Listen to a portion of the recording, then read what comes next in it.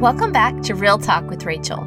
Today you're listening to Talk Therapy, a short segment of the show that releases at the beginning of every week to allow space for God to move in our heart and speak into our lives. Today's topic is the topic of blessings. Now, you may not know this, but at the time of this recording, it is May 4th, which means it's my birthday. And don't worry, this isn't a podcast to toot my horn, but there's something I think some of you don't know about May 4th. I happened to share this birthday with my son, our only son, and it's quite a redemption story. See, every year since he's been born, on our birthday, I get to sit and reflect at the goodness of God.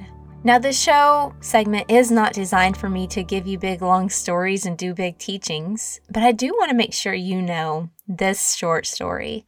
9 years ago now, I had a miscarriage. After that miscarriage, I had all kinds of feelings about life, about that miscarriage. I had thoughts towards God that were confusing. And I'll never forget one morning when I woke up, it was a couple weeks after I'd had that miscarriage, and God said, "Rachel, would you like me to redeem what the enemy has stolen from you?"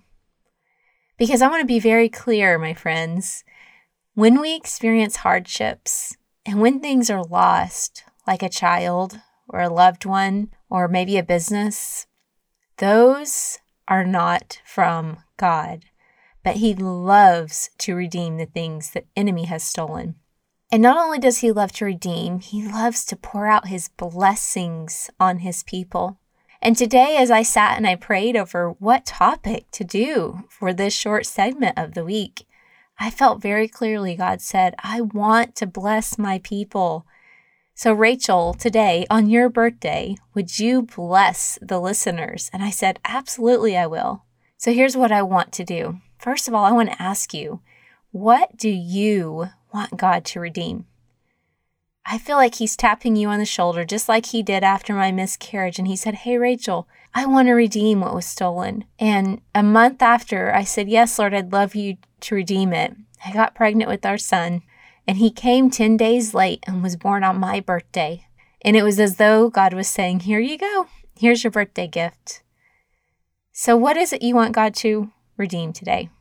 His answer is yes. He would love to redeem that thing. Take a minute and pause me if you need to. Tell Him what it is you'd like to see redeemed. Now that you're back, I want to just finish up today's episode with two things. The first is I'm going to speak a blessing over you. Now, this might seem a little silly because I'm going to tell you where I learned it. I learned it working in children's church at our church. And it was so powerful. The little kids, they would raise their hands and they would repeat these words. And even me as an adult, as I taught the words, I thought, I want these words too. I want to speak them over my life too. So even as a grown woman, I speak these words over myself and over my children. So as I say these words, I would love it if you either just receive them or you can say them with me.